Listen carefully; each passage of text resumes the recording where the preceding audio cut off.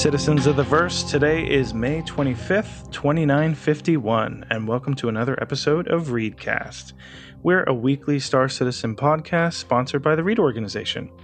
I'm your host, Way Too Geeky, and I'm joined by my co-host, Mr. Dependable, Seagull. Oh my god, Seagull. Seagard Olfson. I combined your name. Seagull Seagardson. And playing the part of Chekhov tonight is Tavo, because Chekhov's decided to sleep in. Just kidding. It's his wife's birthday. He couldn't make it tonight. Happy birthday, welcome Mrs. back, Chekhov. Tavo. Happy birthday, Mrs. Chekhov. Welcome back, Tavo. Thank you, and happy birthday, Mrs. Chekhov. Indeed. Hopefully they're enjoying the night. But we have a lot to talk about, so we could not waste time trying to figure out when we would record again. But we are in the midst of Fleet Week. So, lots of Invictus events going on. What do you guys think? Have you guys been attending the events? What do you think the Fleet Week so far? Tavo, what have you been up to during Fleet Week? I've been trying to do absolutely everything. Little note for everybody, if you go to check out the Bengal, I can say two things. Oh my God, it's huge. And it moves quicker than you think. Don't get hit by it. I got hit by it and due to pilot error. And it took me out. I believe it was missiles, but I'm not positive. But it fragged me real quick for running into it. So you got to watch out for that. I'm sure. It sounds like a real doozy. I mean, I saw it. It was moving a little slower and rubber banding. But still, yeah, it's definitely not as slow as it looks. Seagard, what have you been up to during this momentous Fleet Week? I've been doing a little bit less. I've been enjoying the patch somewhat. It's a great patch. I just haven't been able to really muster up the drive to do anything massively great. But I did have some fun playing with the guys this week and got some mold time in the other day with a full crew. That was a blast. And, nice. Yeah, we did that, and we did. We went and obviously I went and looked at the vehicles in the showcase, which to me is very similar to last year, right? Yeah. But it's always kind of inspiring to see them. They are huge when you can just walk up next to them and see other people next to them. They're big ships. I've been enjoying a lot. I mean, I do think it's very well done. Last year I really enjoyed, but this year seems top notch, right? So awesome. Yeah. I mean, in some respects it feels like more of the same, not to sound negative. And then in other respects, like today, for instance, I mean, it's Crusader Day, and they also have the Tumbril Nova. So both new vehicles and ships with Alpha 313.1. Something new to experience, especially for people who don't own them, like myself, and I just rented them, even though I heard subscribers get them for free anyway. I'm about to go blow stuff up with the tank. But pretty cool stuff. I have to say, I like the set dressing and the look and feel at Tobin versus Area 18. I think it looks really cool. And I think they did a good job making it look different than IAE. Right. With the set dressing and everything. But I've been doing a little bit of everything. Bengal looks huge. The Javelin Tour is cool, even though it's not a huge portion of the ship. Pretty exciting. Yeah, it is amazing. It is amazing. As much as I say I didn't play this, this week, and that it's a top-notch thing, it is. I mean, everything has been done right this one, I think. They released the patch early, earlier than I expected, right? And then they transitioned right in on time, 12 o'clock, our time, Eastern time, boom, there was everything being put up for sale. And, I think they've definitely kind of said, we're going to do it right. And we had a tough time last year, but not this year. Right? I mean, I'm very impressed.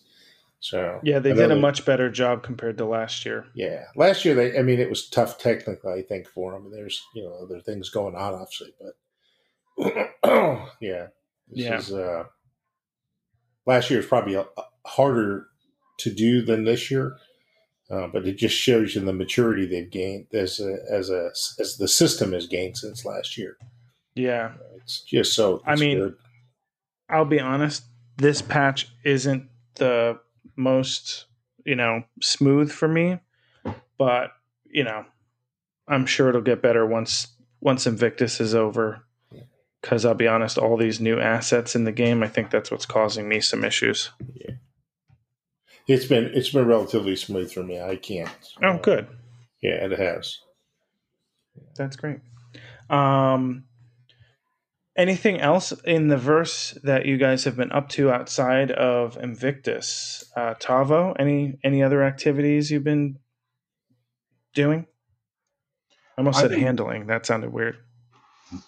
I've been doing the market updates and following that pretty closely. I put in org chat a little spreadsheet that I was trying to make on that, on showing the different numbers and working that out. Mm-hmm. Just before we started tonight, we were talking in Corp chat about that. Been following that for a long time, ever since, for those of you that can remember looking back at the Freelancer commercial. The commodity updates come right there in the middle of that commercial, and this is a good time if you haven't seen it to get an idea of how it's going to work in the verse. And it's been pretty cool. I've been going around and picking up some things and then just sitting on them. Go do another ship, go mine or something, then wait for a new alert to pop up and make a really good selling on it. So if that's a good picture of things that are come, I'm really digging it. Cool. Seagard, you said you were mining. What you were mining in a mole? What? Where were you mining? I was. I've done. We were mining on what is it? It's out near Microtech. Calliope.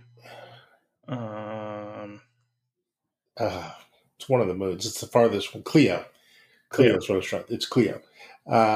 So we were out there mining, and that went really, really well. When we were, first of all, it's always fun to have four of you in a mole, right? And that was just too much fun. And the mining has really matured. I mean, you're getting now to the point where when you break the second time, you're starting to see, 100% or, so little inert material that the boosters or the upgrades can, the passive upgrades in particular, can filter that stuff out, right? I mean, and we're actually getting to the point where like 100% gold. Nah, we're not going to pick that up. Okay, it's 80 pounds, so we're not going to leave. We're not going to pick it up. But it was fun. It was a lot of fun. We didn't, we weren't exploding things, and Nick brought in his kind of tooled up prospector, which could really open up the green, area on the dial to give us nice, clean breaks. So if we had a real tough one, he would be helping with the prospector while two of us were breaking it. And then the other guy would be breaking one on his own. So we were filling things pretty fast. I can imagine. Yeah. I don't think a prospector on its own, I'm not sure that 2 or 3 could have kept up. I think the mole is going to come into its own here very quickly. So I did do some mining with the prospector down in the Aaron's Halo down near Crusader and all that. Did great, had no issues. Again, easy to break even with a lot of passive mods. I was breaking stuff in the 6,500 kilogram range pretty easily and steadily, and pulling back 100% loads of nothing great. I mean, but it was 100% loads, which is always going to make you some money. Oh, that's great. Yeah, I mean it's something, you know. Yeah. Yep. I personally, oh goodness, I am trying to drive a tank on ice, and it doesn't like it. Well, I can tell you in real life, they don't like it either. Oh well, they have rubber tracks. It's like a giant hockey puck. That, and I see just wheels of a Ursa in front of me. It's usually what happens just before you run over a Humvee with a tank on ice. You just see on wheels. If you come to a full stop and fire the main cannon, does it skid backwards? No. Not at all. In fact, it'll rock a tank if the tank is stopped in real life. It'll rock it up pretty high, but it's very powerful gun. It's lethal. Just the blast of the gun is lethal to 100 yards or something. I think it's 50. I was cruising around on the ice. I was curious. Yeah, I'm not out of Armistice yet, so I will test it once I am. Beyond the actual festivities, I actually have been cargo hauling, and they do have special commodities just for the festivities. Yeah. And it feels sort of almost like trying to say, here's what we need in these locations. Come bring them, which I thought was kind of cool and a lot more immersive, even though it's not quite, driven by anything except for quote unquote demand.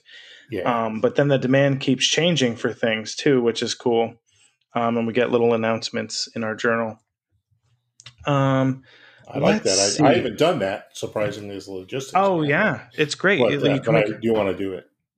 I mean, I don't know about you, Tavo, but I did a run from Area 18 to Microtech in my Carrack, full Carrack, and it was over 100K in one run. And it was it's good. Souvenirs. That's good. Yeah, I've been doing very good with fireworks. Yeah. There's some really good, solid commodity training going on right now. Now, Tavo, have you done anything with the sort of standard commodities, or have those not really been impacted? I haven't tried anything with the standard. I was only trying the new system out. Okay. I wasn't sure if that had a difference or anything. I'll try tomorrow. Yeah, definitely check it out. Logistics game for us. So. Oh, there you go. It's pretty fun. So then last week we also, kicking off sort of before Fleet Week started on Friday, we had an ISC that gave us our first look at the Scorpius, the RSI Scorpius, which is essentially is it a heavy or medium fighter? It's a heavy fighter, right? It's a heavy, right? And it's Star Citizen's answer to the X-Wing, essentially. So it was pretty cool. We got a look at that. It has two. It has a pilot and a co-pilot. The co-pilot can control this interesting turret that doesn't just stay on the top, but it actually follows the spine and actually can rotate around to the bottom a little bit and cover the back as well. And it's remote. So, looks pretty cool. And then we also got a sprint report where they showed off another look at hospitals. We got improved canyon tech, which looked really cool. We saw some of the plant assets being used for colonial outposts. We got another look at sort of an example homestead that was much more further fleshed out in terms of the layout. And last but not least, a beautiful look at Orison during nighttime, which didn't even include their lighting pass. What'd you think, Tavo? Did you get a chance to look at that episode? Absolutely. When Microtech came out, I thought that was so much more polished than all of the other previous landing zones, and each time they just amaze me. I can't wait to see Orison. You could get such incredible screenshots out of that for trying to sell people on the game like you get now, right? But it is just absolutely drop dead gorgeous on how it's going to be. And I like the one shot they showed of just how big of a zone it was going to be. It's really interesting. Yeah, it's kind of, what I think? I think the drama if you really think about it, it seems like it's sort of like a smaller space, but more space that I think we can traverse. Agreed. What about you, Seagard? What did you think of the episode? Oh, I loved it. I mean, my only real complaint about anything I saw was that, when they're designing these rooms, I don't know what type of houses they're living in, but man, I've never seen a room that was 50 by 50 for a bedroom. Yeah. That's called a basketball court for me. I mean, if I'm going to reproduce this in my house by building it all myself, you're going to have to use smaller rooms. Because I don't have big rooms as that big. They are pretty big bedrooms. I mean, I have a pretty big bedroom. Consider, especially since you're like, wait a second, Kiki, I thought you live in Brooklyn, but my bedroom is pretty big. It's like the size of a living room. That's good. And yeah, because I was going to originally use it as a living room, and then I decided to get a roommate instead because I just couldn't justify paying so much for rent, really. I love their stuff. I mean, I'm to be honest with you, I really am interested in seeing these locations with AI standing around, literally walking and seeing the dust come off their boots and going back to their homes and seeing some other than having them standing behind a counter at a stop or down in the city standing near the chair or sitting in the chair. Well, especially because this is the first experience where they actually have homes. Yeah. Versus everything else is either military or space station. And we see landing zones, but they're all commercial areas. So there's no actual homes that we see. We assume that, quote unquote, the NPCs are gonna I don't know why I did quote unquote. That's not really a quote unquote scenario, but we assume that the NPCs are going to live, next to us in the habs and stuff. But we don't know. And I'm sure they'll do that just for some realism. Occasionally you'll walk out and an NPC walks out at the same time. Yeah, it was a good episode. I thoroughly enjoyed it. Orion is, I mean, for all intents and purposes, right around the corner. So I'm really looking forward to seeing that, especially because we can talk a little bit more about 314. But it's a doozy now, or not so much a doozy, I should say. So at least there's that cornerstone feature. Yeah. And then Star Citizen Live was a Q&A all about military ships. So John Crew was there, and Ben, I forgot his last name, was there, talking about military ships and answering questions. A few things that came from that episode. Certainly, if you want to hear everything, this is hardly the place, but a snapshot. They talked about the difference between military and civilian ships. It can be a little bit challenging because sometimes there's a gray area. Like a Carrack is a great example where it's an exploration ship, but at the same time, it's a military designed exploration ship and was used by the military, but now it's used by civilians. They did talk about sort of the need to have counters for ships. So, for example, the Nautilus lays mines. They might want to create, an Argo. They didn't say this specifically, but they might want to create like an Argo sweeper or something to get rid of mines. We do know that the Nautilus actually also scans and helps remove mines, but in addition to that, they might have different levels of that. And they also talked about different potential levels of mine layers.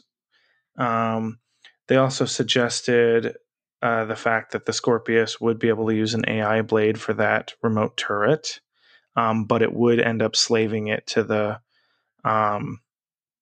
pilot and keeping it forward facing. So you wouldn't have that functionality that makes it so unique where it gets that backside coverage. The Starliner still has its variants coming out someday. The jump antenna for the Carrack will be done in time for jump points. The tour section of the Javelin is a pretty good representation of the ship, but some of the rooms that we weren't able to look at are simply because they're not done, because they don't need them for Squadron 42. The M2 will still need to get some sort of kitchen because it looks like they kind of overlooked it.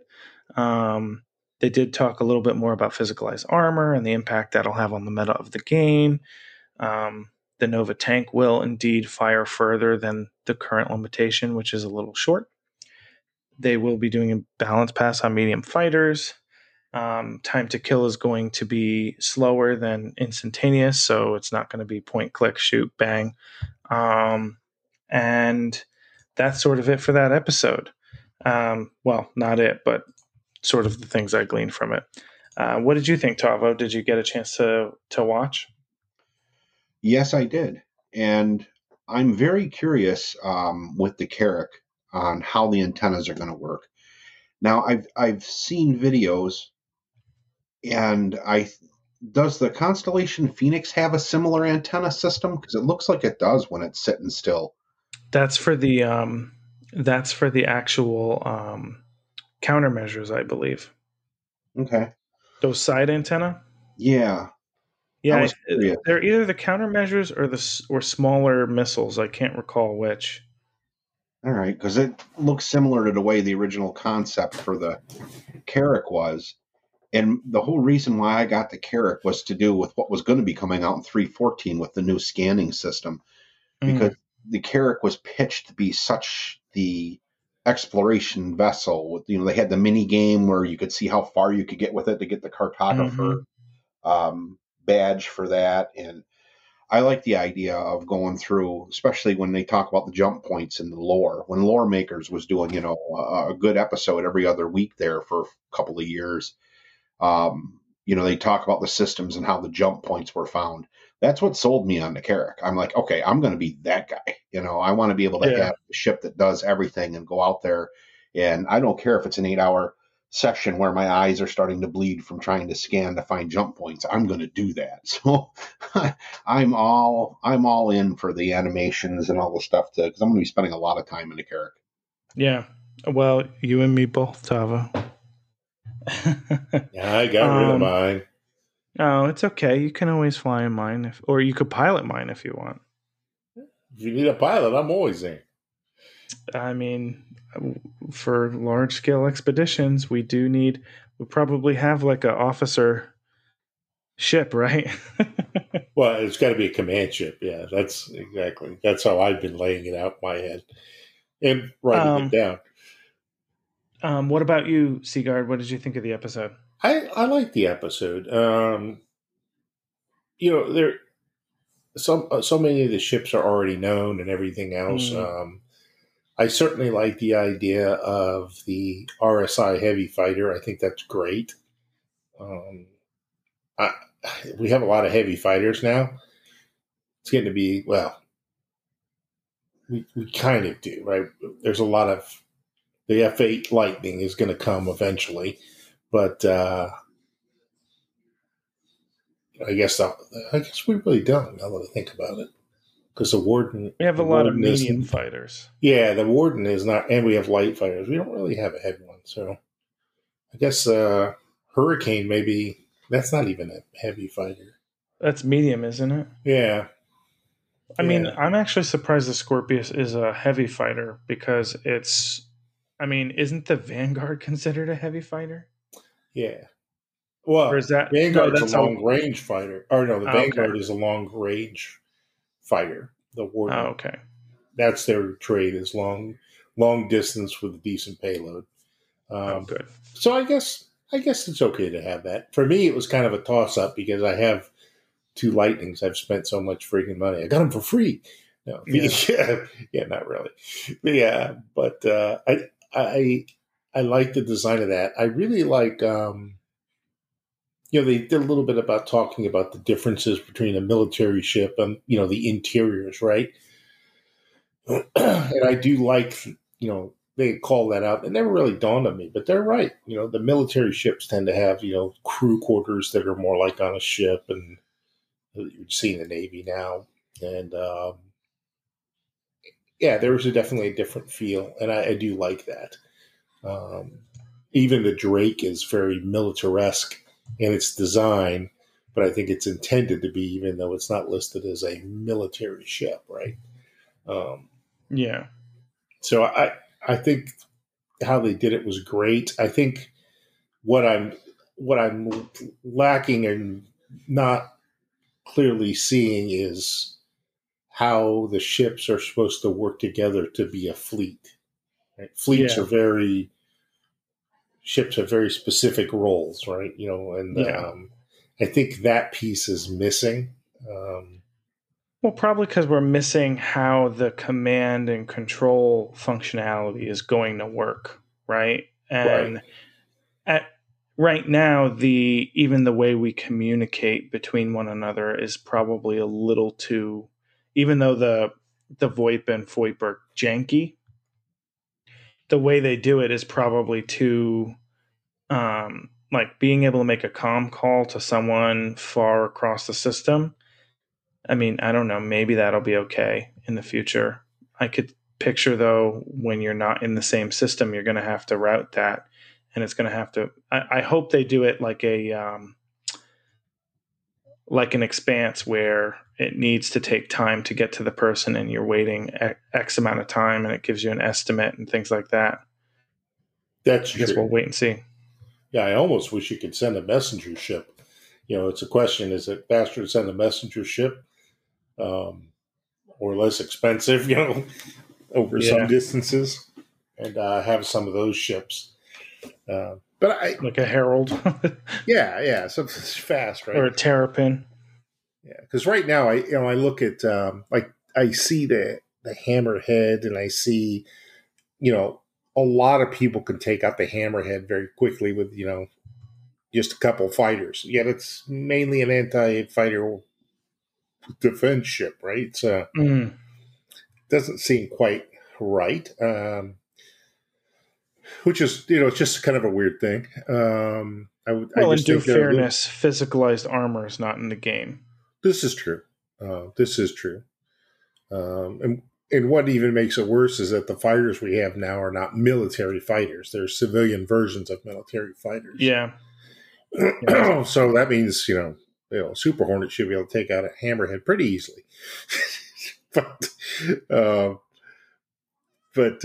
so that there's a little bit of the ships themselves are beautiful, and the pattern they follow as individual, as a line of ships or a company of ships is right on. The design philosophy, carries through. It's great.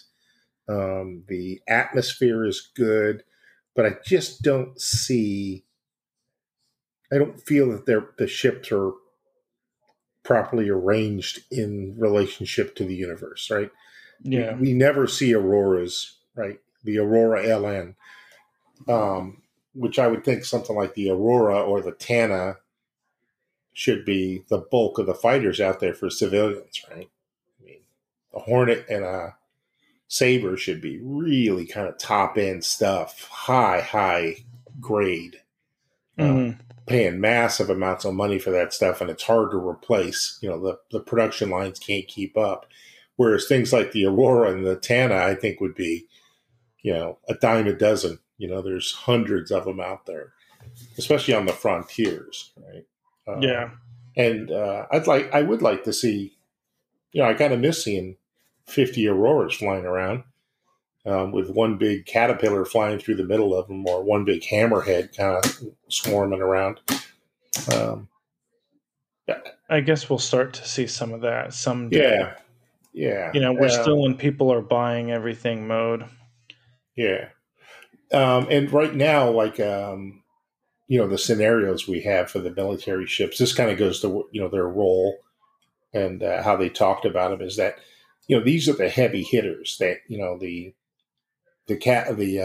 hammerhead, and I have the Apollo, I have the Perseus, I have the hammerhead, all of these. They show up in an area that should be like a major threat to anyone just by themselves. And if you get a frigate in there like the Idris, That should really be like, ruh-roh, something's going on. To see 3 or 4 hammerheads, that's like a fleet action. Yeah, I mean, I think when they fine tune things and have all of the physicalized damage in place, I think that's what we'll see. Good. I think a hammerhead will be formidable. Yeah.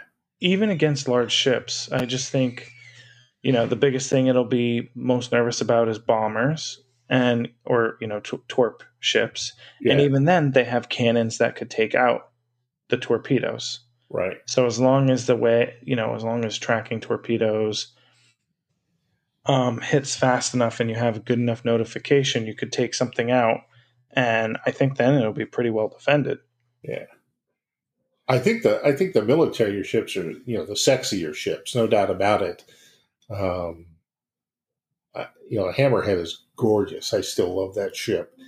It is a great ship. It's just a really cool ship. They did such a good job with it. They did. And, I'm surprised they given the background of like the Carrack, I'm wondering why we haven't seen a green skin or some things like that for it. Yeah. Because there's the interior, right, is important, but also the exterior to give you that military feel. I guess they didn't talk about that, though, so. Well, also, it makes sense in some respects because it's a deep space explorer, right, that it's not really trying to camo on the ground because it's sort of the forward. That's true. Outpost. Like you kind of see it a little bit in that trailer that they had for the Invictus trailer, right, which I loved, where they sort of show like they were talking about the ship and it being like the forward, ship of the fleet. I have to say I liked the episode for the most part. I think it rehashed a lot of stuff we already know. Yeah. And it was good. I think what excites me the most is that reassurance that while they think they're going, things are going well and everything's moving along properly, it's never done, or at least it's not done right now. Right. Oh goodness. Sorry, I'm riding around in a tank and it doesn't like hills, but once you get some weather patterns, it moves around like a little crazy. Yeah, they don't do that in real life. Yeah. you can't. I don't think a weather pattern would do anything. Meanwhile, I literally have sat in a tank during a hurricane. I've been driving for, I can't even tell you how long. At least for, it's got to be, what? We've been recording for a half hour now. I've been driving around for 20 minutes. I'm still in the Armistice Zone. I just want to fire the cannons. Well, I got to tell you one Army story because you brought up, of course, please, tanks and weather. So I'm in Georgia. We're doing some training, and the hurricanes season's coming through.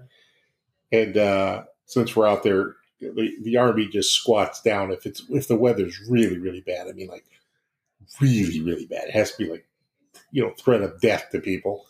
They have you just kind of hold up. They don't really stop any much. But they had us stop and circle the tanks. And there's a bunch, couple of, probably 50, 60 tanks out there. And then this radio call, after it tells us to circle at our spots, they come in, they say, all right, we're going to bring out your supply trucks. We're going to have you, get out of your vehicles and set up tents to ride the storm out. And we all have radios. And one of the tanks, don't know which one, you hear this voice come on the net and go, you mean like we're going to get out of the 70-ton armored vehicle that'll stop anything short of a nuclear bomb, and we're going to get into a canvas tent to ride this out? And then you hear, yeah, blame the tents. We're going to cancel tents. Just write it out in your tanks, Roger. That was so for 24 hours we sat in our tanks eating M&Ms and sunflower seeds and MREs, getting fat. But I have a funny feeling that wasn't quite a fattening meal. Oh yeah. Ooh, I've never seen this. Oh my god! Sorry, the tank is flying down a hill. They do that if you're not careful. And they do not have amazing control on the ice and snow in the game. That's definitely real. Struggling. That's real. Yeah. Oh yeah. It's literally the bottom of the tracks are rubber, so it's like a giant hockey puck. Yeah, it's so we don't tear up the roads. Were metal. No, we have metal with rubber pads. Sense. So we try not to tear up the other countries' roads. A lot of countries have steel ones, but they tear up the roads. But so we call it tanks on ice, the ice capades. Oh, that's funny. Yeah. Well, if then maybe they did a good job with these. You should go ride in one at some point. I'll get one eventually and see if it feels real to you, especially on Microtech. I still can't believe I'm a half hour. Oh, I think nope. I just can't see the indicator anymore because of the storm. Anyway, moving on. So I thought that was a great show. Again, a little bit was a rehash, like you said, and but I their thought process is in the right place, right? Yeah, exactly. This week with ISC, they haven't given us any indicator, so I'm sure we'll see a sprint report or maybe something interesting, or who knows, maybe something super exciting. And then they have, instead of it's another game dev episode this week with AI director Francisco Rocchucci, and he's going to talk about how NPCs are created. So maybe they're going to create an NPC. I don't know. It's a game dev live, so that's usually what they are.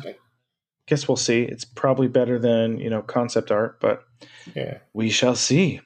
But I think the most exciting news from the week, and I think most people would agree, was that we got the Tony Z video. Where he talked about quanta and the future of essentially the dynamic economy. I'm not going to highlight anything because there was so much information. Yeah. That, my brain just sort of melted. But reactions to the episode or anything that stuck out, Tavo, what'd you think? I actually got my wife to sit down and watch the episode with me, which was good. How familiar is she with Star Citizen?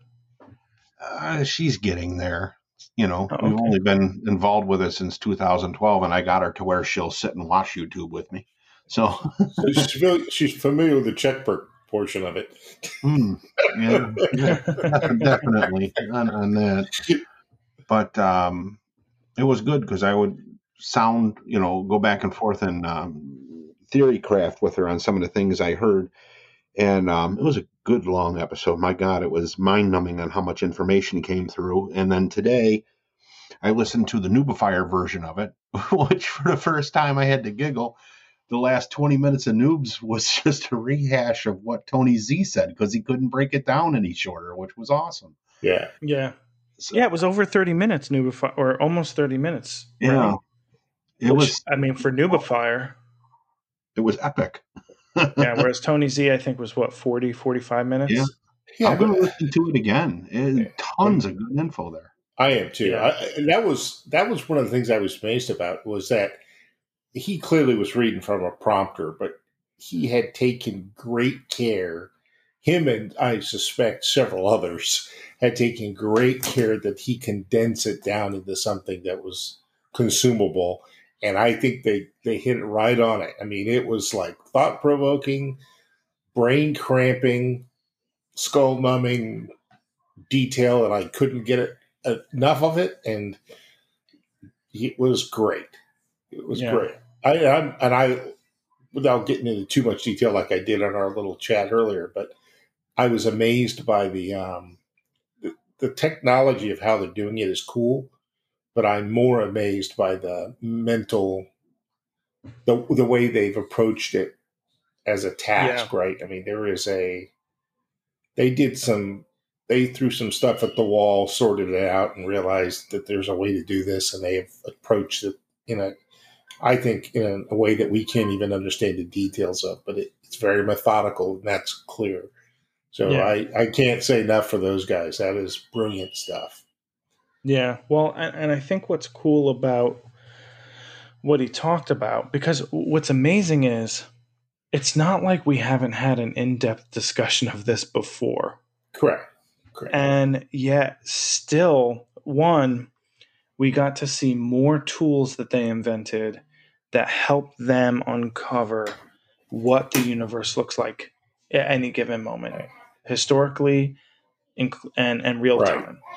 And it's all in an effort to help reinforce NPC behavior, which reinforces the economy. I mean, that's really, if you really think about it, it's the engine by which NPCs behave, because the economy isn't going to act without some sort of actor. And that's what whether they're virtual AI or whatever the case may be, that's what's going to do it. And one, it just makes me so excited. And granted, who knows how long it's going to take to implement some of that. But the way Tony described it, while it's not coming tomorrow, it definitely feels like we're going to see shades of it enter over the course of probably the next year or so. Yeah. I think we're going to see the piloting of it in limited areas like he described pretty quick. I do think. Yeah. Not in a matter of 1 or 2 releases. I really do. Yeah. I agree with you there. And he did. So he mentioned specific test instances and where we're going to see this initially. And I think this is probably the first thing we'll see is how they use it with bounty hunting. Because if you look at bounty hunting, my tank got stuck on its roof and I tried to exit my seat and instead I fell through the tank geometry. And now, don't fall on me, tank. Don't fall on me. And it's flipping over because of the storm. It literally just flipped back over.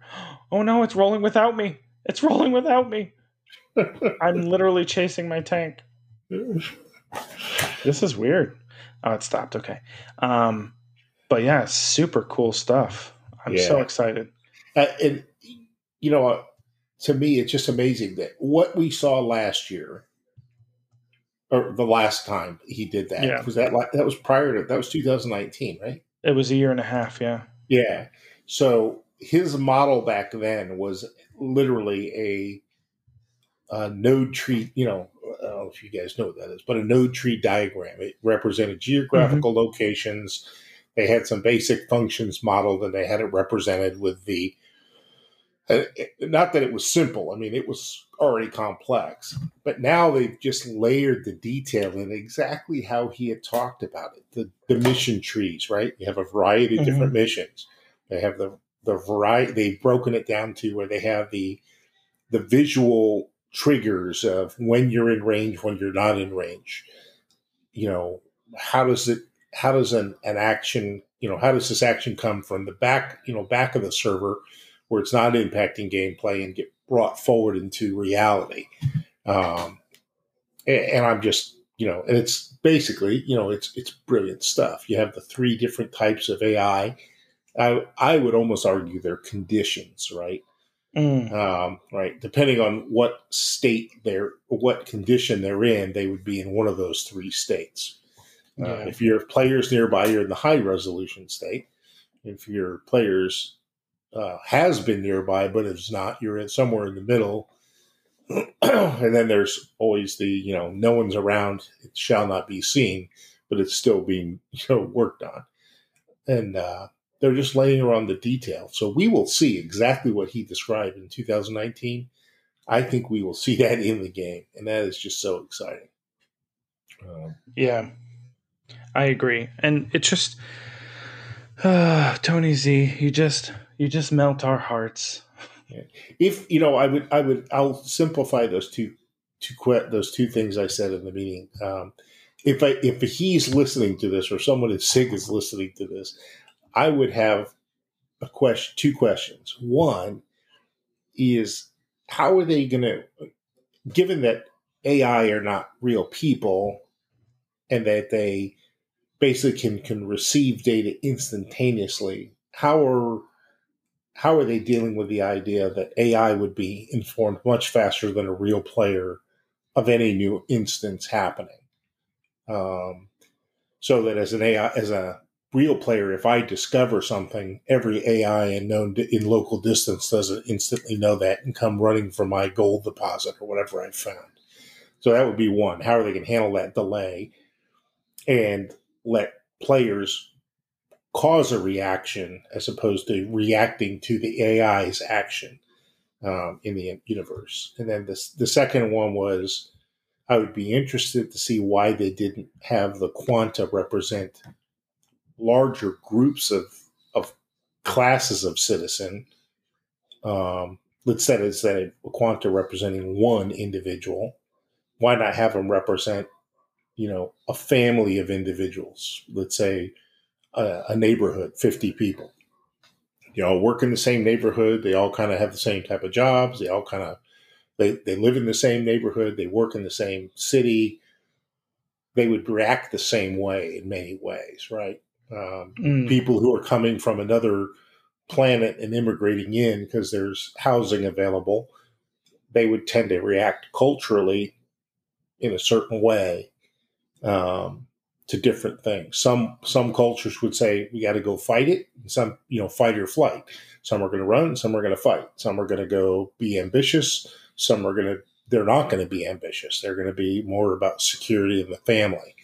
So I just wonder why they didn't do that. I would think the computing power might be less demanding to represent the same population size. So if I can sort of answer, I think both in different responses. Okay, Mr. Know-it-all. Well, no, I'm just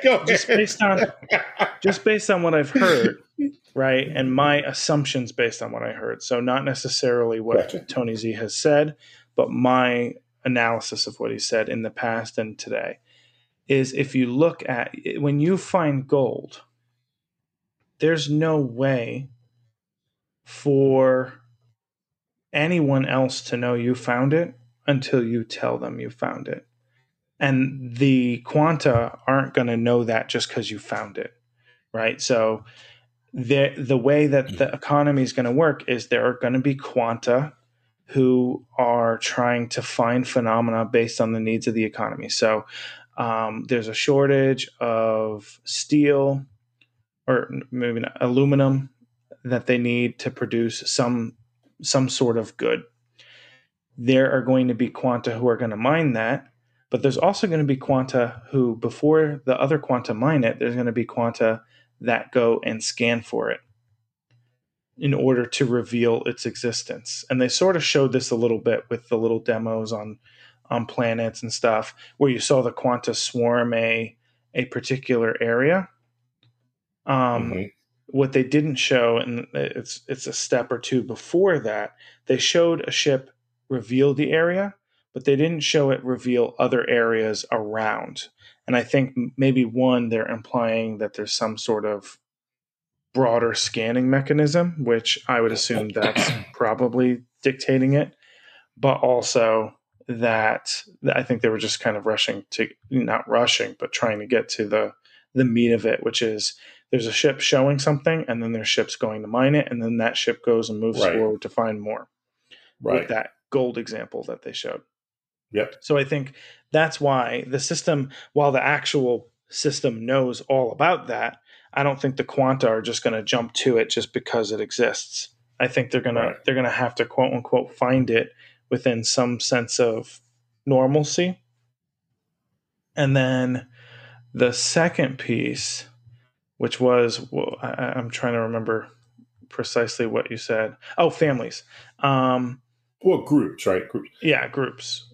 I just think that was probably because the way that they described virtual AI and quanta was that it was pretty low in terms of, like, I think there'll be clusters of quanta together as a crew, and it may even be the same type of data point as an individual NPC is, at least until you get into their proximity, and then it spawns all of the people in the ship. Because they're going to need to spawn ships full of NPCs, whether they're pirates or Right. haulers, etc. I think he just used it as an individual example just to make an illustrative point. Right. That's my assumption, at least. Yeah, as the population gets bigger, it's just going to be hard. You're going to have more and more quanta to calculate. And use it. Let's say you're using if you're using 9-to-1, right? The 9-to-1, 9 quanta for every player to do this. Then, if you used 9 as the magic number to represent a quanta, then you would only need 1 quanta for every player, but it would carry 9 times the authority of that player. But remember, it's in any given area too. So like Stanton, when we have 100 star systems, if there are 1,000 players, that's only 9,000 quanta. But they said that in order to properly simulate an economy in Stanton, they estimate about 100,000 quanta are necessary in order to effectively do that. Yeah. And I would say just cut that by 10 and just have them each count as a group of 10 individuals of a type. 10 pilots, 10 family members, or 10, head of households kind of thing, and blue collar worker, white collar worker, or whatever. I think they're avoiding that only because if you look at the criminal part that they showed, and you saw the pirate quanta, or virtual AI or whatever, he had a rap sheet, and the only way to kind of keep that is if you're individual. You're doing it 1-to-1. Yeah. That's a good point too. Yeah. So that's probably a good answer. Super interesting video. Yeah. I mean, I'm just assuming, obviously. Yeah. We can't all talk like the architect from The Matrix, like Tony Z does. Yeah, I can't. That's for sure. He's a smart guy. Well, in other very extensive news, we also had a roadmap update last week, and oh my goodness, good stuff and bad stuff.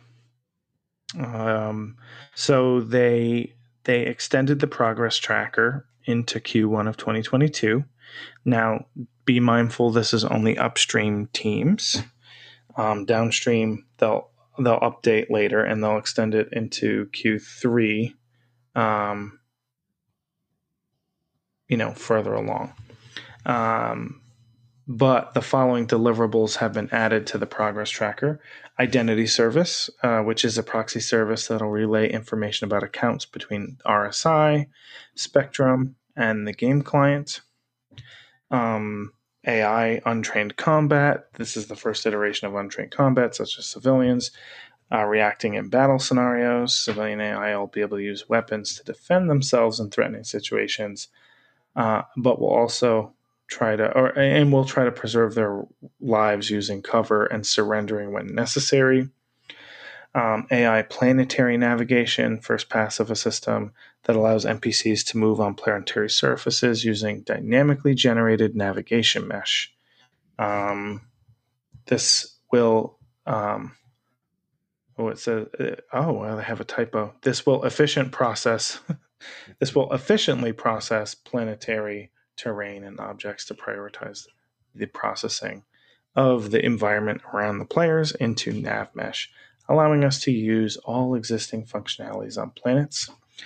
They're going to be adding essentially space station clinics, so space station hospitals, a hospital for Grimhex, a unified login queue. So this is to reduce huge waves of logins, which could impact backend services. Cockpit button animations, so the Gladius dashboard, procedural animations that they've talked about. Derelict spaceships point of interest, so more points of interest that'll be scattered on planets. There'll be derelict spaceships. with some type of activity, whether it's puzzle, traversal, or hostile AI, and some type of reward for resolving said activity. So it sounds like more derelict spaceships as points of interest. Updates to the mission manager. So alongside converting to building blocks, this feature includes an updated UI in support of the dynamic mission system. It also includes the ability for players to see any reputational requirements. They added the whole D and the whole E. They also added gold standards for the 600i, as well as the Grey Cat PTV. They added lava tech, further tuning that so that we have impressive lava features. Lava, rivers, and lakes. Ecosystem enhancements, so enhancing the realism of plants and animals in their aspects and behaviors to better immerse them in their respective environments. And then they also returned Bounty Hunter V2, multi-grid SDF for capital ship destruction, as well as weapon misfire and wear. They renamed the small home outpost to the Outpost Homestead, Independent, and Outlaw, which also includes several additional modules as well as variants. It was previously marked unannounced. They added the RSI Scorpius as well. And then on the release view, they added weapon capacitors V1, thruster capacitors V1, shield capacitors V1, planetary volumetric clouds V1, RSI Scorpius, which we already talked about, but it's in the release view, the whole C, the whole A hangar manager app that we've heard about before, actor feature teams, or actor teams rather. So during the review process, they've come to the conclusion that additional time is needed for the following features. So here's where the gutting begins. So things that moved from 314 to 315, personal inventory, healing tier 0, FPS radar and scanning, hacking tech, NPC healing, the Cure Life medical tool, and the Grey Cat multi-tool healing attachment. Things that moved from 315 or 314 to 316. Weapon charge drain tier 0, actor feature EVA tier 2, salvage tier 0, 0G push and pull, the Grey Cat multi-tool salvage attachment, and now moving to 317, which is new, but from other things, ladders tier 1, the player interaction experience, and cutting tier 2. They also temporarily moved the following items: weapon magazine stripping, lockers and inventory, fire extinguishers, weapon misfire and wear, and vehicle module swapping. With the migrating legacy vehicle XMLs to data core, after planning meetings, they evaluated the task, and it's going to be more gradual than anticipated, so there's not a set release date. So it's been removed from release view. The shield system tech replacement, which was originally a 2-part release, was already completed. So at least that's cool. And then small home outpost colonialism, as mentioned in the progress tracker section, it's changed in scope and is being temporarily removed from release view until they properly schedule it. So that's a lot. Yeah, it is. How you feel about that, Tavo? I actually don't feel too bad about it. I was saying a couple of weeks ago that lately the information that SIG's been sending out to us has been some of the best content in the last year and a half, including this most recent stuff from Tony. And I love the fact that they're explaining everything in more detail for us, what the vision is without giving us specific dates with all the, redacted here and we can't tell you that there. But they've been really good at giving us the newest information lately. And if they've got to set everything back to concentrate more on getting the quality of the game where it needs to be, I'm all for it. I'm not complaining at all. I think this last month, 313 has been the best in a long time. I'm very happy with it. I don't feel disappointed at all. Okay. I mean, I'm glad to hear that. I'm definitely slightly bummed, but I get where you're coming from, and I'm not opposed. I agree. Like, there are things to look forward to. What about you, Seagard? I'm the same way as Tavo. I mean, they've the technology. I mean, I'm a believer in getting the technology done, especially over the last couple of years. They've made me more and more of a believer. And on top of that, in the last couple of weeks, how many vehicles and ships have we gotten? It's just this whole patch is this whole 312 to 313 to 313.1 have just been amazing. So, looking back where we were a year ago, I mean, planets weren't, they were being considered to be redone, but they weren't done. And, space stations hadn't been redone and they pushed out the new ones, but they were all the same. Now they're different. They've made huge strides. So when they push something back, they usually fill in something later on. Yeah. Yeah. I mean, that's the thing. Sometimes things just creep up that we weren't even thinking about or we didn't see. I think they may be being more conservative now than they were previously. So they're trying to manage. In my mind, they're managing expectations well for me, and it sounds like for Tavo also. Yeah, I'm in the same boat. And if you think about it, this time last year, we had just gotten the interiors to New Babbage. Yeah. That was where we were. And remember, it was super, the patch was crazy late. Yep. It was April 29th is when the patch released. And that was the .0 patch of the time. So, it wasn't like a .1. I feel like they've gone to the .x patches more now in order to release features that we're super excited about, like ships, that aren't necessarily like, why wait for the ship to release the patch when you could just do it in an X patch that's like almost done polishing, but like, why waste the time? Right. I'll say it's a little disappointing because some of the cool features are gone. But here, in case people can't keep track because it's a lot to keep track of, here's what we're now getting in 314. We're getting Crusader as well as the Orison landing zone. We're getting we have thruster capacitors, weapon capacitors, shield capacitors, a change to radar scanning and ping, which I'm super excited about. And if that slipped, then I would be extremely bummed. The missile rework and missile operator mode, law system V2 surrender. That's one of those features that feels like it's really just a feature for like another patch, really, but still, it's fine.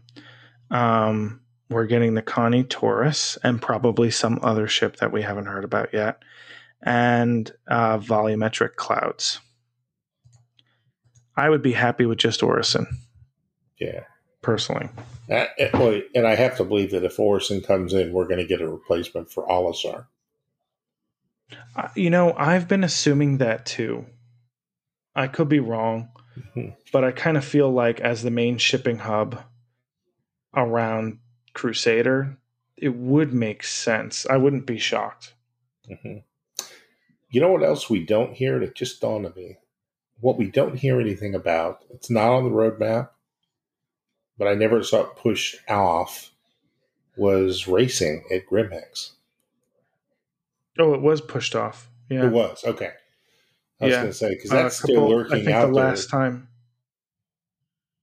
Yeah, but I guess if it's pushed off, it's it may be not deemed as essential. Yeah, I mean, it'll probably be re-added at some point because they did work on it. Yeah. But who knows? Mm-hmm. I think you're right. I think the Crusader is going to be a bigger hub now. You're going to see more activities around the moons. I would suspect that we're going to see mining become more profitable on the moons around Crusader. It's going to be worth going in. Maybe we'll see the asteroid belt updated, and they're just not telling us, because not all the asteroids have been updated across the entire solar system, I don't believe. Oh, yeah, and they also haven't made the newer asteroid assets mineable. Oh, okay. I didn't know that. I guess that's right. Yeah. I haven't been mining the new ones. So those are all things that are still potentially out there that I think we would see. Those are continuations of work that's already started to be deployed. I mean, what's interesting and what I'm curious about, and this is actually the first time I've even thought of it, is no matter what an asteroid's made out of, it should be made out of something. The question is whether it's valuable or not. Correct. Yeah, so in the future, I would hope every asteroid's scannable. I think the whole idea is the way that radar and ping and everything work now is you scan for asteroids of quote unquote value. And if they are an asteroid of value versus, say, 100% inert materials, then that's what shows up in your scanners. But I think down the line, you're going to be able to scan for specific types of, minables. Oh, I'm finally out of the, literally just got out of the armistice zone. So yeah, I think it's going to be cool. I think it's still going to be a great patch, and I think we're going to see things creep in. That's the bottom line. So, 100%. So I just have to go back to my little notes here. That brings us to everyone's favorite segment that sometimes we prepare for and sometimes we don't. It's time for science.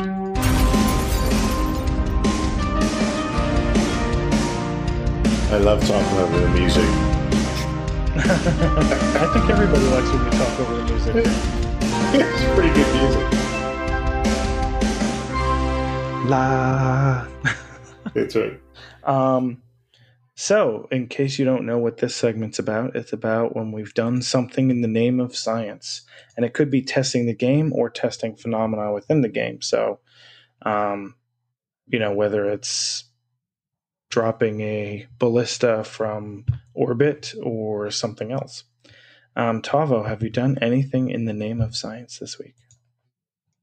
Absolutely. I've been keeping on the same trend that I've been doing with the Nomad and the Rock on seeing the different game states on how well you can actually mine with the Rock and keep it in the ship and log off and work that way. I'm not having very good success with when you go out mining with the Rock and you have it loaded up halfway and then you take it back to a station, logging off, logging back on at the station, the Rock's still sitting in the back of your ship. You can't access that inventory. I want to let everybody know, do not take your Rock off from the ship that you're at and put it on the same pad. I was listening to everybody saying, well, you can spawn two vehicles at once and not have a problem. As soon as you take the Rock off the back of the Nomad, the Nomad despawns, you wind up showing up in Hab inside, and all of your cargo goes poof. It just disappears. So that's been tested, and don't do it. I've done it 3 times just to make sure, and all 3 times I got the same result. And I'm not reading anywhere that this is a bug, so it seems to be happening as intended. Okay, cool. That's helpful insight. Don't take your Rock onto the same pad. What about you, Sigard? Not too much. I think it's a continuation. I talked about the mining earlier. The modules do make a big difference. I think they're great. They've made a huge difference on the mole, because you can have 9 of them working, right? 3 different lasers with 3 different modules each. And then, the Aaron's Halo, I've had no problem mining there. Scanning down is a little difficult. I'm not going to lie to you. Sometimes you get real close and you think, "Oh, there it is," and it's 10 kilometers away. So scanning is still a little bit of a twitchy thing, but that was my only activity. Cool. I haven't really done anything for science. I will say right now, the closest thing I have for science is testing out this Nova tank, and it's not working for me. I think I screwed it up in my tumbling around. It just keeps saying aligning. So that was fun. I did that the whole time for nothing. So I'm just going to self-destruct. But anyway, that also now brings us to the question that Seagard had last week, which was all about staffing larger ships. And so, let's see. I didn't write down the actual question, but it was all about staffing larger ships. And any other color on that, Seagard? As I think it was this was the one. Lots of small ships versus big ship. Is that the one? No, that was the week before. Oh man, what did I thought you had it. It was about staffing. Was it like how you staff a large ship? Oh, I can't even remember now. I'm sorry. Well, perhaps Cthulhu's Disciple / Bloody Badger's responsible jog something for both of us. So he said, to answer Seagard's question about staffing large ships, I think that being the captain of any large ship is going to be a lonely endeavor. Most players are into Star Citizen because we want to pilot our own ships, and there is not enough content / game loops within a ship to hold interest for significant lengths of time. Gotcha. Yeah. Who is really going to play for a couple of hours as security guard number 3 protecting the hangar? The other significant factor is time. Getting enough org members on one server on the same server at the same time.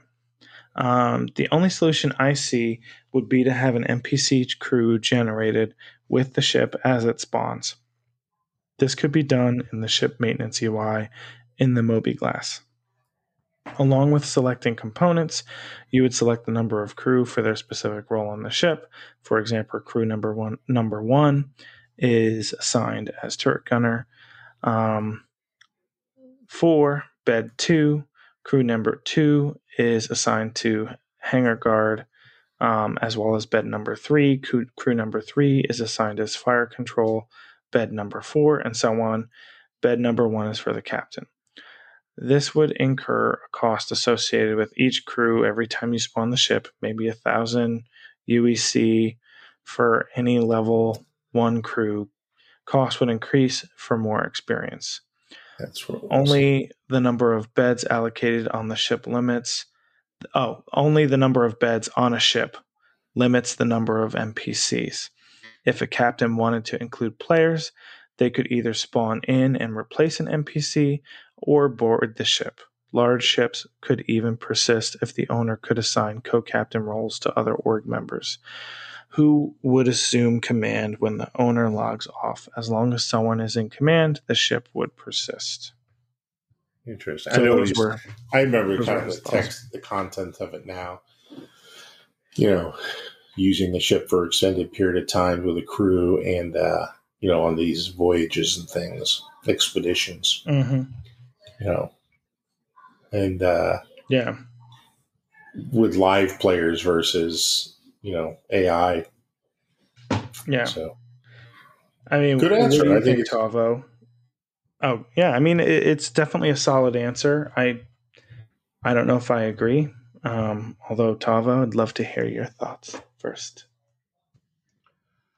I think with the release, every time they come out with new ships, they really take a look at what we can do to go on that. And taking a look at the C2 and having personal inventory and being able to have personal inventory set up for ship relays, other components. Like I imagine if you're going out in a Carrack or in a long run, you're going to want to have extra shield generators, extra power plants with you in case something goes sugar donut and you need to replace it. You need to have that inventory somewhere in the ship to do that. And that would go exactly like with what you were saying. If the third bunk is set up for the engineer, he's going to need a spot on the ship where he can store components for the ship to be able to use that, change that stuff out.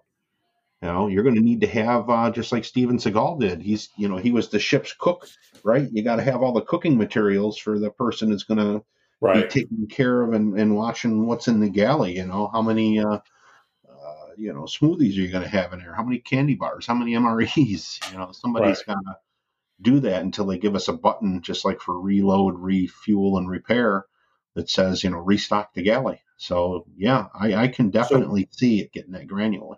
So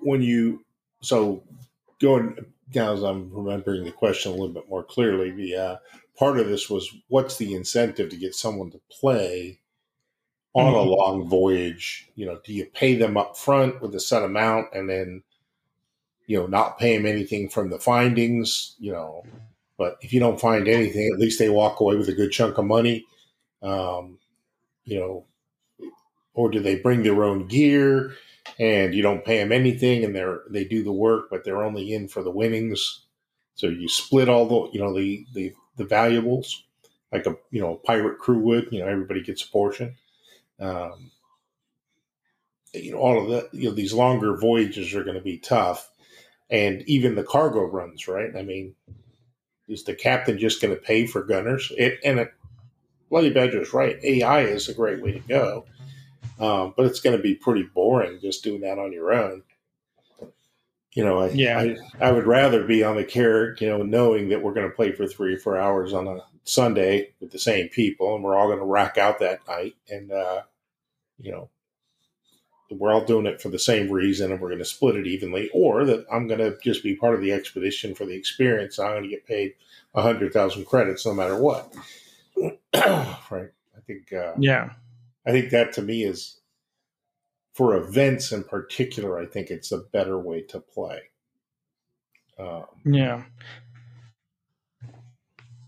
I'm on the same page as you in a lot of ways. And I also think it really depends, because what we didn't distinguish between is if you're part of an org or if you're a captain looking for a crew.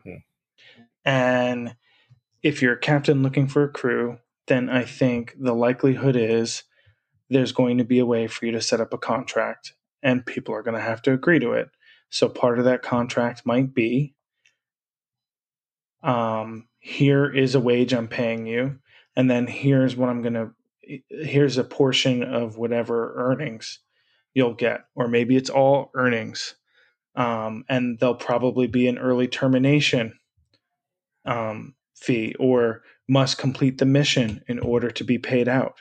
Right? There might be actual clauses within these contracts that we can establish. Right. Because we don't even have jobs at the job well yet. You know what I mean? Right. And so you might be able to hire a crew there. And what might happen is if you don't get enough player crew, it might not even distinguish between who's trying to be your crew. You may get NPCs that are on board for it, but then you'll learn really quickly if you're paying too low or your terms aren't agreeable, because you'll have nothing but NPC crew, and then you find out they're low skill. Yeah. The other portion of that, and that might be different than an org expedition where it's pre-planned and everything. The other combination of that, or the other component to this question and answer, is, do I think people are going to be incentivized to be crew? There are plenty of people in the game who say, my goal in this game is to be crew of a big ship, and that's what I want. And there are plenty of people who want to be their own captains. There are plenty of people who want to be their own pilots. It varies dramatically. I personally, my ideal state is to either captain my Carrack or be a crew member of someone else's ship. That's my ideal state. I don't want to pilot that much. Now, I am a pretty good Carrack pilot because that's mostly what I fly. And so, I have nice smooth landings. I've gotten really good at getting into tight hangars. But still, I don't want to be the person flying the ship. I want to be commanding the ship. But when I'm not commanding a ship, I want to be a crew member of a ship, and I'm happy to be an engineer. I'm happy to be a turret gunner. And there's a third piece that I didn't really cover, or that I just realized, which is there's not enough beds on a ship to have just a turret gunner, unless it's a small ship. On the bigger ships, you're likely playing dual parts unless it's a combat-oriented ship. So a Carrack or an Endeavor or a Reclaimer, you're not just sitting in the turret, because you're not even going to be able to stay in just a turret, because the ship needs other things in order to regularly operate. And I think the gameplay will be there. And if not, that's what the social areas of the ship are designed for. The moments while you're traveling. I could see a pilot flying the ship while everyone else is planning for the mission. In other words, in the, if you look at the Javelin in the briefing room, for example. So that's just my 30,000 cents. Going back and again and remembering more and more, a lot of this was what should an org generate money for? Should it generate just money for the sake of having money and then buy things for the org members, or should the org have a plan to just generate money for an expedition? And then do you base it on paying a crew or not paying a crew of the ships and funding the expedition, or not funding it, or not, or having the crews fund their own ships, right? So I say you say you're going to take your Carrack out and you're going to fund your crew. Well, what about the other 5 ships that asked to join you? Are you responsible to fund them? If you want 5 ships, that might be an option for you. I will fund all of your ships and all of your crews, but I keep everything we find, right? You take all the risk and everything else, but you get all the reward. Well, in that instance, you're talking about I actually pre-plan a salary. Is that what you're saying? Yeah, exactly. Yeah. Now, a person could come along and say, hey, I don't care about a salary, which reduces your initial upfront cost as the expedition lead. But they go, but I do want a cut of the earnings. Right? Yeah. I'm a basic crewman. I am the ammo guard door, the ammo door guard, and I'd like 0.5% of everything you make. Right? That might turn out to be $100,000 if you pretty easily.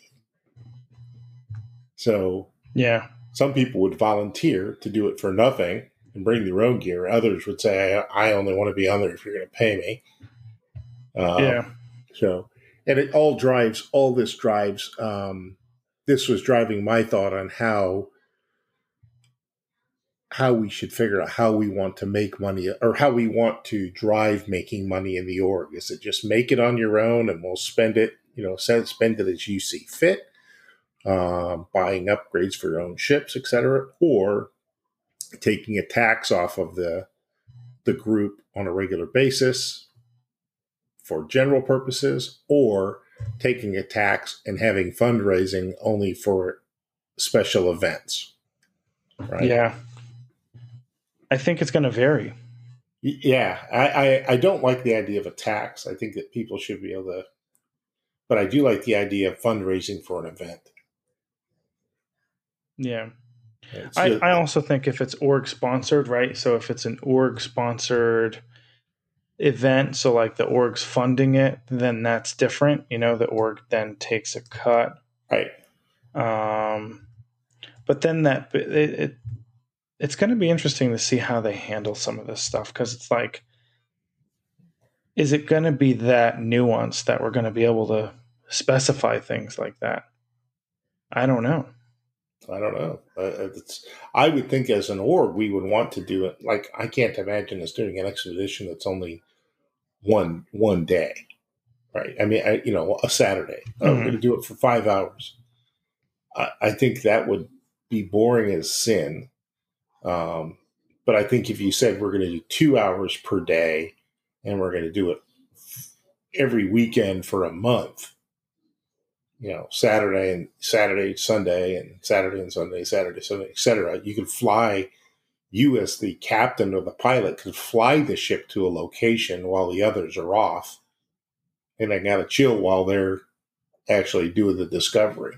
So you could cover huge distances, just flying, right? Just, otherwise you'd be stuck. Hey, we're going to Sella again, or Selling. I don't know. Anyway, what's that?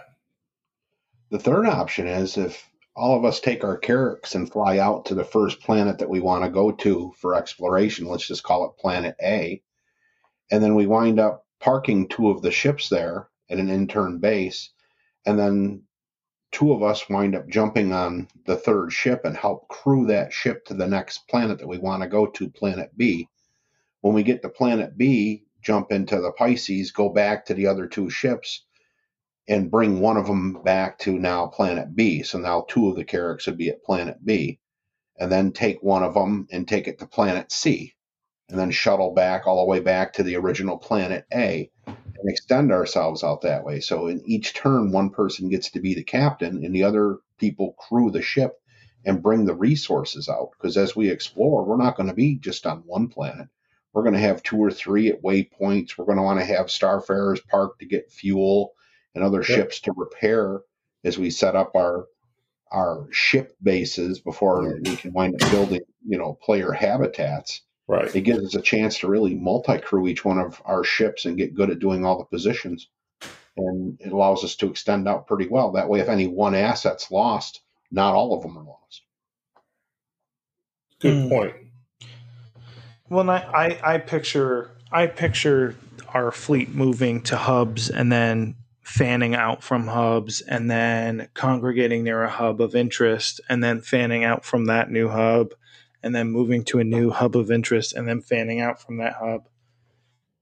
That's sort of what I would imagine would happen, but with this latest episode we just have where they showed they were drawing the canyons, I was getting flashbacks of the Badlands of South Carolina.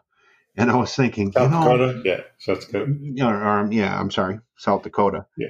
And you could take a ship, and since we'd all be in a group, we would all have quantum markers for each other. So we would know where we parked that ship. But nobody else would know where we parked that ship. And since the asset's supposed to stay in the game, we could park it there. And unless somebody was really going through each canyon, and I'm not saying that somebody wouldn't, but it really gives us a chance to hit those intermediate spots really well. I started thinking about that, just like they did in the olden days with the cowboys doing that kind of stuff. We could really get into where we have some good areas, maybe find a cave where we can park stuff at. There's a lot of imagination flying when I was watching all of that being done. So I was really excited about it. Yeah, a lot of this question was really about, and again, I brain dumped everything. It took me a while to remember. A lot of this was how do people seeing an organization raising money? Is it a mandatory tax, or does it basically do your own thing and we'll all just figure something out to do and do it within our budget that we have available that we want to pull together? Or do we want to say an individual or a group is going to fund an expedition and we do a fundraiser? So they're, 99% of the time you play the game, you're just playing on your own budget and you're making your money and selling it and trying to get rich, whatever you're doing. But one day a geeky goes, hey, I want to take out a full group of 5 ships and I want to go out as far as I can. I need a fueler. I need a cargo ship. I need a Pathfinder, and I need a Carrack. I've got the Carrack. I have $5 million. I will fund all of those ships, but I need captains and I need crew. Does he pay for all the equipment and then people come along just because they want to come along? Or does he have a fundraiser and we all kind of contribute as an org to raising the funds for the expedition and staff it with crew budget? It's a complex thing. It was really kind of a brain tangler on purpose. I wanted to see what people thought. So, did anyone else answer to that? Yeah. No. Okay. I got an answer for you on that, Seagard. They covered that once before in the past. It was a stretch goal. It was, looking at it now on the website, it was the $53 million stretch goal, which was the Independent Arbitrators Guild. And there was talk, and I don't remember if it was on Around the Verse or Reverse the Verse or one of the chats, but there was talk about how it was going to work. Now, on the website, if you take a look at it for the Robert Space Industries /funding goals, for those that are following along, want to take a look at it. It was talking about how were you wronged by your superiors or the organization in trusting with the funds. And there was stretch goals on what they were going to do for the guilds, for the corporations, and how they were going to handle this in the future. And they got just away from that. Every time they rebuild Spectrum, they're trying to build more guild tools, but they haven't been talking about what they were going to do in game. There was background talk on being able to do that, though. There was going to be a system in place for it. They just never flushed it out. I don't know if they did. Maybe it was the chairman's letter. I'm looking at that too, but gotcha. It was all there at the 53 million stretch goal right about that time frame in 2014. I'll go take a look at that because I'm really thinking about our organization. How, does Techno just come out and say, hey, 50% of everything you make, you need to give to the org every week? That's not going to be a real popular thing, right? On the other hand, I think an approach that said, one of the division leads gets a bunch of money together and says, hey, I'm going to pay for, X number of people to go on a mission, and I got 3 ships. Here's the slots, and I'll pay you, and we'll split the money afterwards. That's another, that's going to allow us to do some stuff. And then the third way is to do the fundraiser. Techno says, I want the fleet to do an expedition. I want it to travel out, a day and find a planet and then survey that planet and come back with anything they find that's immediately available and valuable. And then we'll split them. 10% will go to the people on the cruise, and then the rest will go in the kitty for the org. We raise money for a month or a week, and then we ship them off, let them do their thing. So, but that's all good. Was there any other email that came in? No, I mean the next thing is our Q&A, but I did just kind of want to react to that also, in the sense that it's hard to say because I feel, well, one, we don't know how it's going to be facilitated, right? So it really depends on how robust org tools are. But I do see sort of a blend of the two, because I don't see the purpose of an org as just a place to know other people. I see it as something that provides resources. I see the org as something that provides adventures and ideas and community. Right? Goals. Yes, that's the reason to join it. That's in my mind. By yourself, you would never do you'd never take a Carrack out by yourself on why take a Carrack when you can take a smaller exploration ship and do just as much by yourself? Yeah, sorry. Yeah, it's only distance, right? So, but that's pretty much it. Yeah, but there is something being saying for, hey, we're the crew that's gone out farther than anyone else out there, and we did this, and we took films of it or pictures of it, and we sent it to SIG, and we got our name on the board, and we're now part of the lore. That's pretty cool. That's an incentive. It's a vision, right? So it's a leader's vision to go. This is what we want to do as an org. We want to get our names recognized as an exploration group, and the measure of that is that we're mentioned by SIG specifically, and we get our names put in an event, and Seagard is the grand driver of the Carrack, Shalakalak, and with Way Too Geeky's guidance, we made it happen and found alien life, right? So, yeah, I mean that's like the ideal state. Yeah, but I still think then why wouldn't someone want to do that on their own with their own crew? So in essence, right. What's the difference between a cluster of 4 or 5 people and a group of 100 people? And what does that benefit? So in some respects, it's got to be but it's got to be resources in some way. Yeah, it's what you can afford, right? It's what you can afford. Yeah. And so how does the org actually earn those things is the other question. Because if it's not, it's got to be at least either a cut of the profits, or there has to be a membership fee, or there has to be a minimum contribution to the org through earnings or something in order to truly, enable that, I feel like. Yeah. Well, in real life, if you look at the old British, and in the old exploration, the science, adventurers guilds in real, old England. I mean, was it turn of the century? The guys going to find the North Pole and South Pole. I can't think of the adventurers, right? The adventurers and explorers. Mm-hmm. They literally paid sailors phenomenal wages to go on those ships.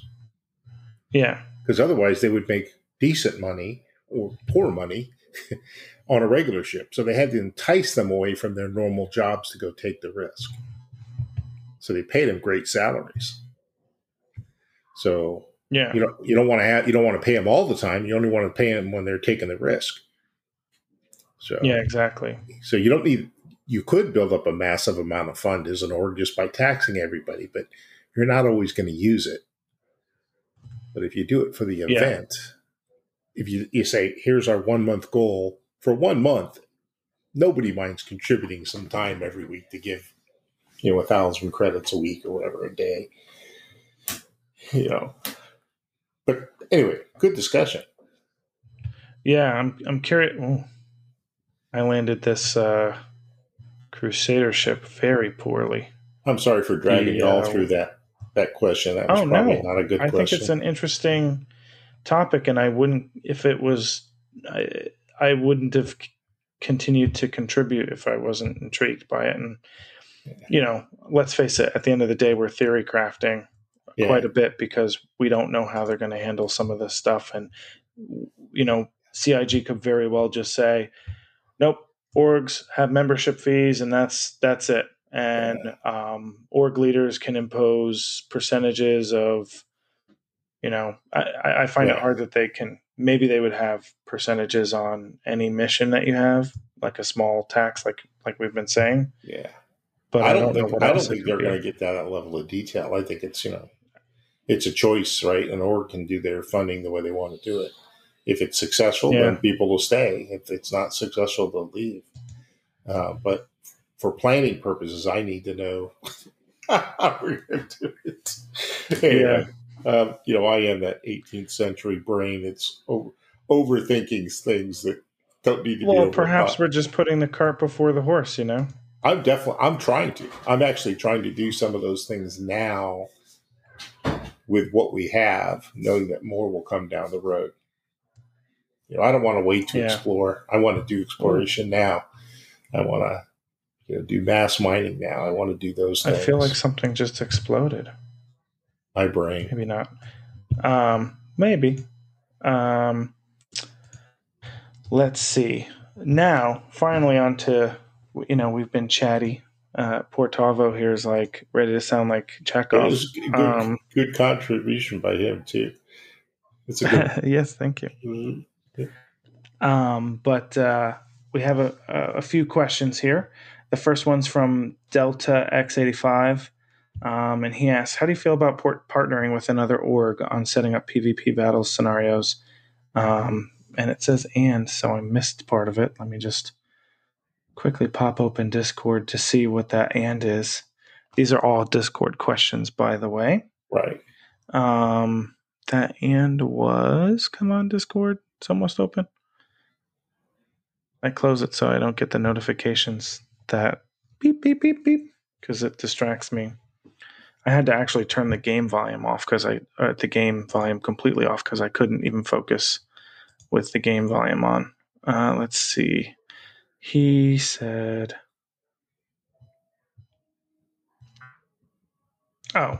so it's, how do you feel about partnering with another org on setting up PvP battles, scenarios, and missions for training? I feel like we've addressed this before. Yeah, it's yeah. I mean, I think the answer is that as a group of players, many of us are very interested. However, as an org, it gets we are very bashful, I guess, or gun shy of working with other orgs off the cuff, because there's been experience in the past in other games and other orgs of, people getting just harassed and doxxed, etc. When it's gone sour. So I think the leadership, I think we all kind of agree that we're cautious about it. Techno's the lead and he's the founder, so we kind of follow his pointer, and that's kind of our mode right now. So I think we'd be less inclined, but the only guy could truly tell you that would be Techno. Yeah, I would agree. I think based on our experiences so far, we are more likely to partner with like-minded orgs versus, say, pirate orgs and orgs that regularly engage in PvP, as we do not choose to engage in PvP. We will when we have to. But, it is something we'll probably reevaluate at some point. But right now, we're very protective of our org mates, and our standard operating procedure. As much as we are like on a podcast talking about it, it's not really scratching the surface. So yeah. Let me add one more thing there. Just in case, we've had at least one org that met with Techno, had a discussion, and ended up kind of disbanding. I don't know that it was fully off the ground, but had quite a few people, and many of them chose to join Reed, and they fit right in. I mean, we had a little grace period there. We all had to figure each other out, but that's an option too. I don't know that we would join another org, but I think we have done that as a precedent. We've incorporated another org into our body as Reed. Yeah, and for context, that org, that's what happened. My ship is very damaged. For context, that org, very similar ethos, but struggled to have enough engaged members. So they were impressed by how engaged, because we do have a pretty, one of the things that draws people to us outside of things like the podcast and Earth's videos and just natural curiosity is when people search for most active orgs, we're one of the top for exploration orgs. And I think it's because we have a lot of active members. And even when they're not necessarily playing the game, they're still on Spectrum. And I think that's what's denoting that. So if you find yourself in struggling to build your org, but you want to be part of something bigger, you can always come our way. Another question. Sorry, I'm just trying to claim my Nova tank before I flip screens. Boris has a few questions in honor of Canuck. He has 4. The first question is, any purchase at Invictus? Great question. Did you buy anything, Tava? No, sir. I did not buy anything. Doesn't mean that I won't yet, but so far I have not. What about you, Sigurd? I did a lot of melting. So I've always had too many fighters. And I decided to melt all of my packs, but I did rebuy the Tycoon pack to get it back to its original form. And I bought the RSI pack. Because I am so I got rid of all my freelancers and things like that, and now I have all the Tauruses, or all the caterpillars and things, and then wow. The one upgrade. You're going full on logistics, huh? Yeah, I really did want to, but I did keep all my big capital, my bigger ships. Like I had, I upgraded. This is rough when this happens in your life, and you have 2 Orions, 1 in each pack. You gotta get rid of one of them, right? So I melted one, or didn't melt it. I upgraded it to a Hammerhead because a Hammerhead is more than an Orion. Yes. Quite a bit more. It's about $250 more. It's quite a bit. Oh wow! I feel like an Orion is more of a moneymaker than a Hammerhead. It is. I just always thought the Hammerhead was a cool ship, so I had the Perseus. It's a great ship. And I got who needs 2 Orions? Yeah, and I'm dying to see that ship. That's the one I'm really waiting for in the game. I got those. I kept, like all my hulls, except for I did lose the hull D, but I'm going to upgrade to the hull D. So, But you have a hull E? I have the hull E, A, B, and C. I used to have all 5. Oh, wow. Yeah. You know what's amazing is after all this effort, I got my tank stuck on something again. I can't move it now. It's just stuck on this. Gets stuck. It's common. It's stuck on a light. There's no real maneuvering space, in these landing areas. Yeah. Oh goodness. I'm really looking for the I think I'm going to look for the Kraken or the Pioneer. Which Kraken, the privateer or the? I'd rather have the one that's kind of the commercial version of it. That's the privateer. Yeah. Yeah. It makes more sense for what you're trying to accomplish. Yeah, that's what I think. Because I melted everything, I had that much, easily laying around. Thought about a Javelin, but decided, number one, it wasn't available even when I got to there, so it was already sold. So anyway, I'll stop. What were you saying, Tavo? Sorry.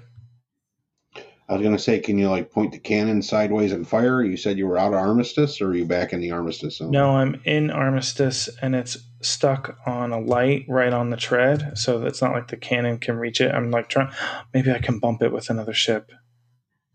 Or maybe it's close enough to claim, because it's literally right off the pad, or store, rather.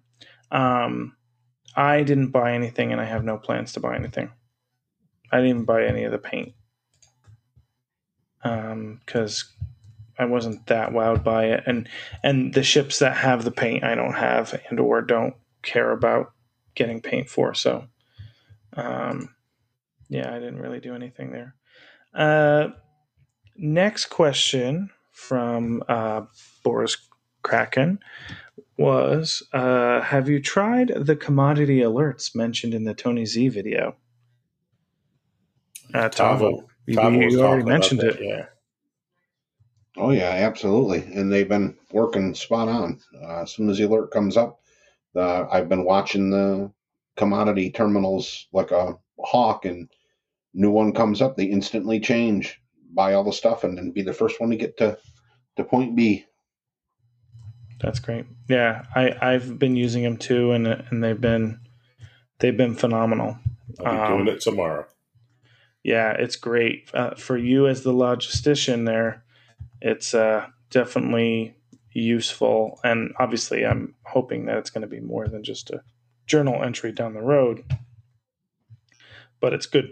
It's a good pilot of sort of a little bit less predictable commodities, but at the same time, variation and a way for us to know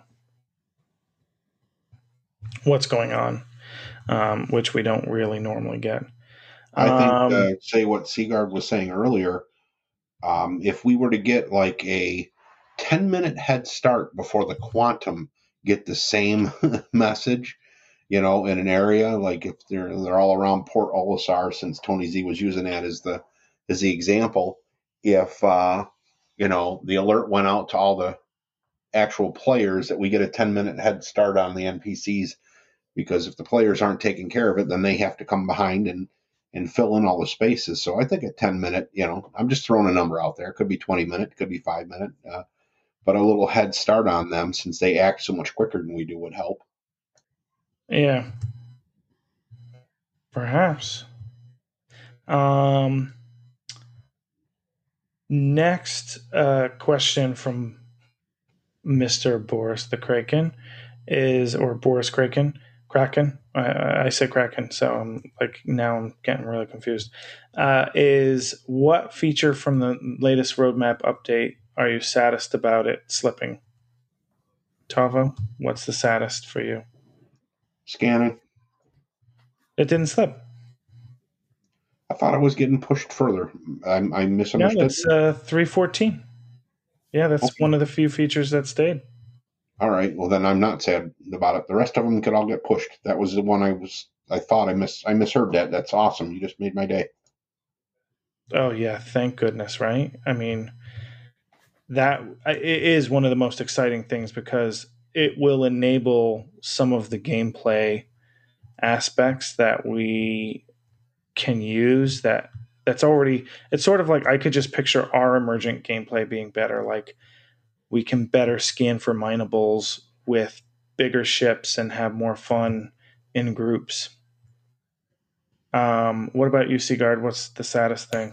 Itemized itemization, I guess it is.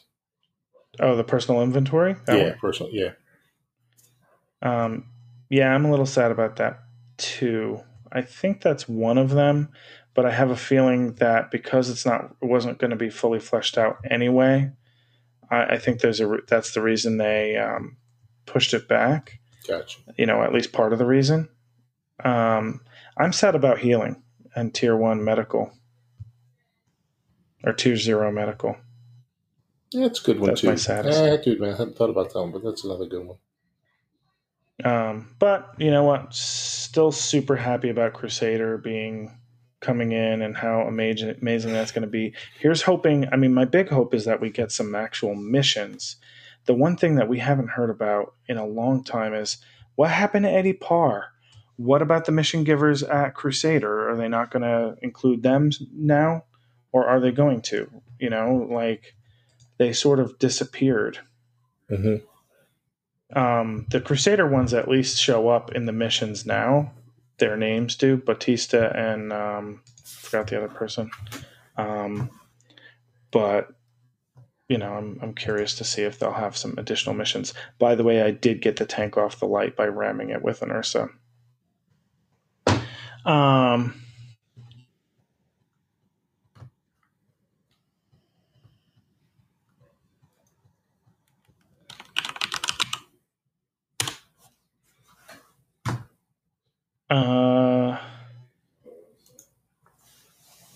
You were at Boris.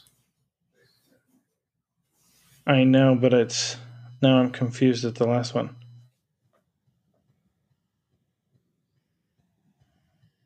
Oh. That's interesting. He sort of says that there's a fourth question, but there's not actually a fourth question. Let me just double check that there's not a fourth question.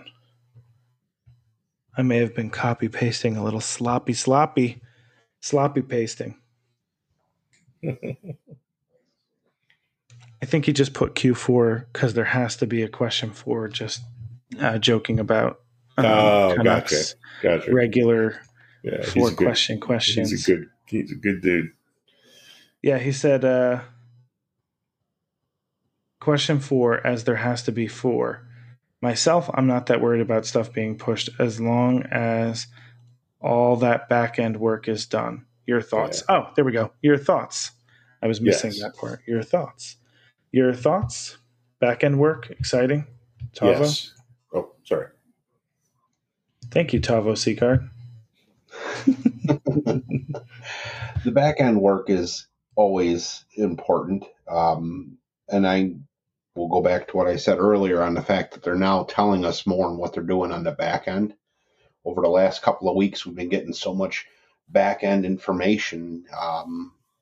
I think that'll really calm the masses. I know for me, it's huge. The more they do back there, what did Tony Z say? They've increased this since the last time they did a deep dive by a order magnitude of 2. You know, we need to hear about that kind of stuff more often, so we can wind up, really helping spread the word that things are getting much better.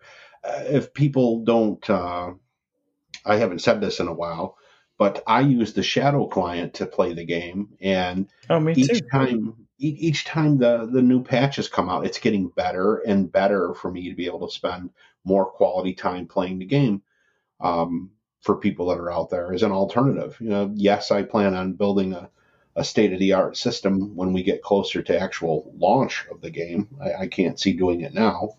I would much rather enjoy and poke around like we're supposed to be doing with the testing for alpha. But as they improve the back end, I see it working wonders for me. Agreed. Seagard. Yeah. I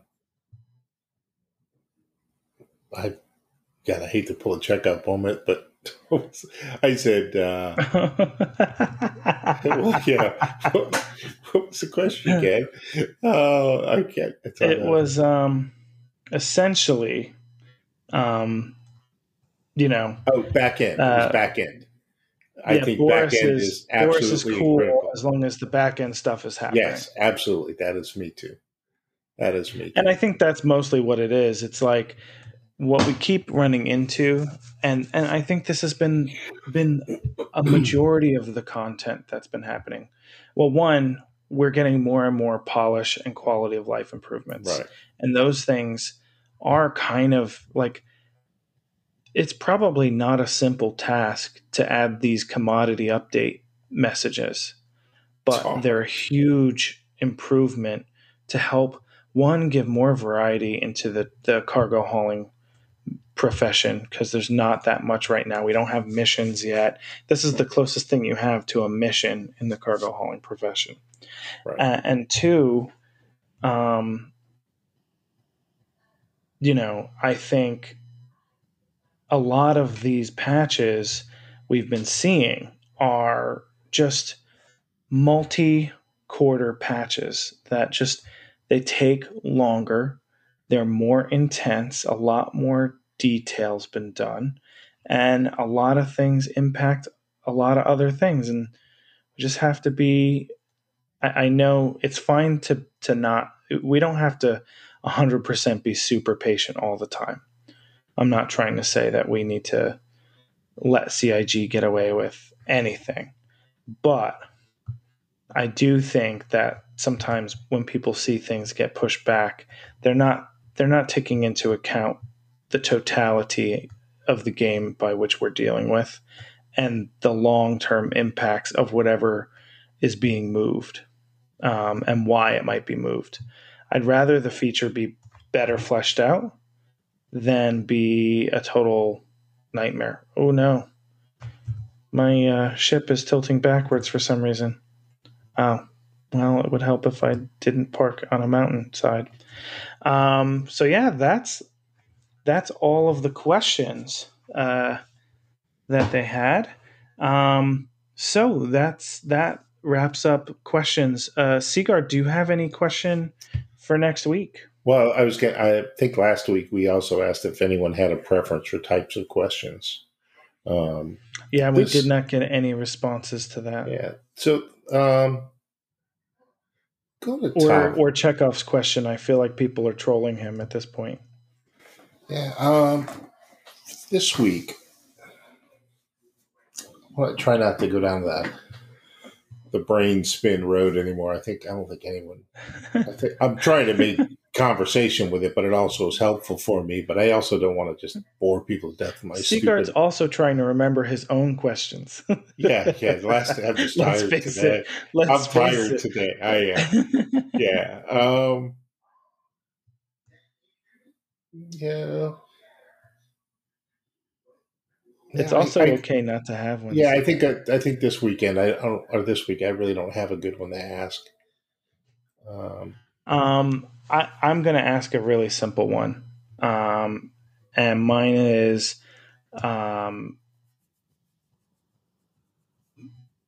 still in progress apparently in my brain.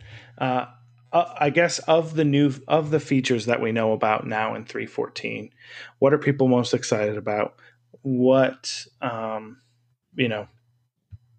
what do they have to look forward to? And I'm happy to also hear. I think we'd be happy to hear your sentiments on the roadmap changes as well.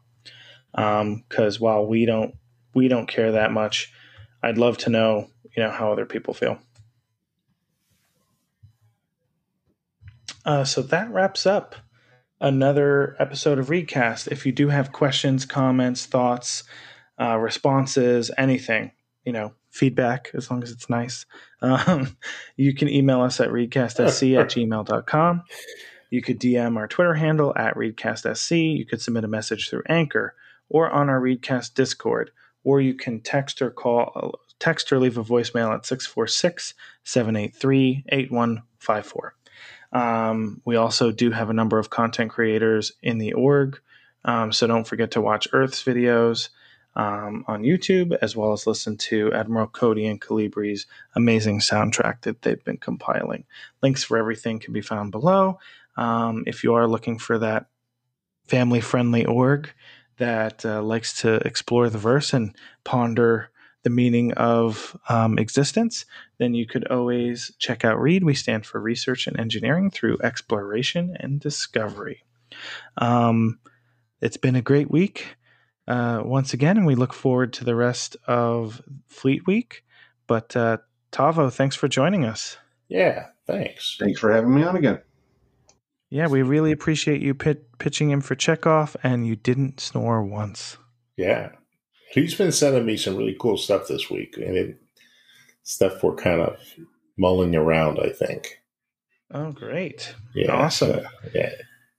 He's been helping me quite a bit with ideas. So blame him. Great. Don't blame me. Blame him. Well, have a great week, everybody. We'll talk to you next week. That's it. Miss you, Chekhov. Happy birthday to your wife. Happy birthday, Mrs. Chekhov.